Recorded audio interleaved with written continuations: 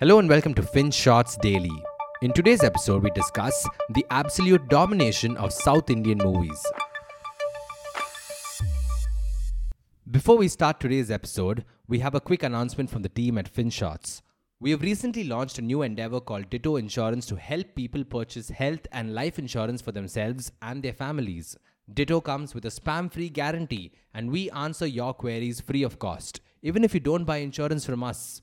So head over to Ditto Insurance now for unbiased, personalized insurance advice. The link is in the description below. Apun likhega nahi sala. Please pardon my South Indian accent. But imagine writing this on your class 10th exam paper. It's crazy, right? But apparently, that's what a kid in Bengal did quite recently. He's paying homage to Allu Arjun, an actor who featured in the Telugu blockbuster Pushpa, The Rise. And this craze isn't just limited to kids. A municipal corporation in Bhubaneswar put its own spin to the hero's lines to promote cleanliness. A political party used the movie's catchy tunes to promote a recent campaign in Uttar Pradesh. Every Instagram influencer you know has probably made a reel on the matter. It's insane.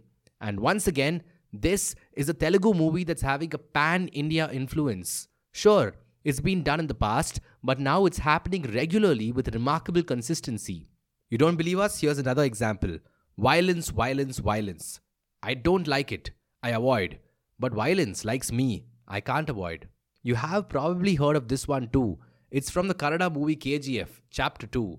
And like Pushpa, it has dominated the box office. In fact, it's becoming a bit of a trend. In 2021, South Indian films clocked 24,000 crore rupees at the domestic box office, as opposed to 800 crore rupees that Bollywood movies managed to bring home. For context, Bollywood's share in domestic box office revenues stood at 5,200 crore rupees, while South Indian cinema earned 4,000 crore rupees back in 2019. The mood is shifting. But how? And why? Well, like most things, there are many factors at play here. First, content. If you ask the average moviegoer, they will tell you that South Indian films have been serving up some really good content of late.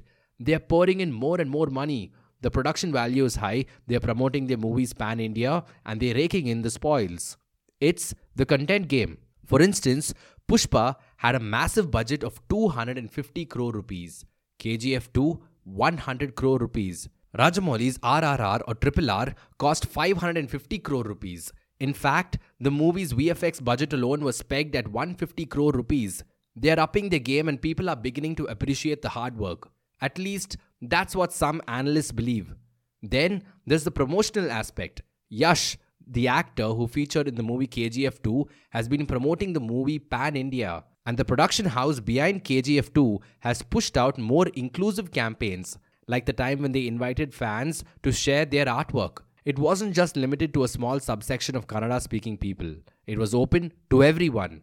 In fact, over 18,000 people from 80 countries signed up for the competition, and the most popular artworks were turned into movie hoardings. They've also put a lot of effort into dubbing these movies for better acceptance. So no wonder the trailer of KGF 2 got 109 million views across 5 languages in less than 24 hours on YouTube, setting up the record for the most viewed trailer of an Indian cinema.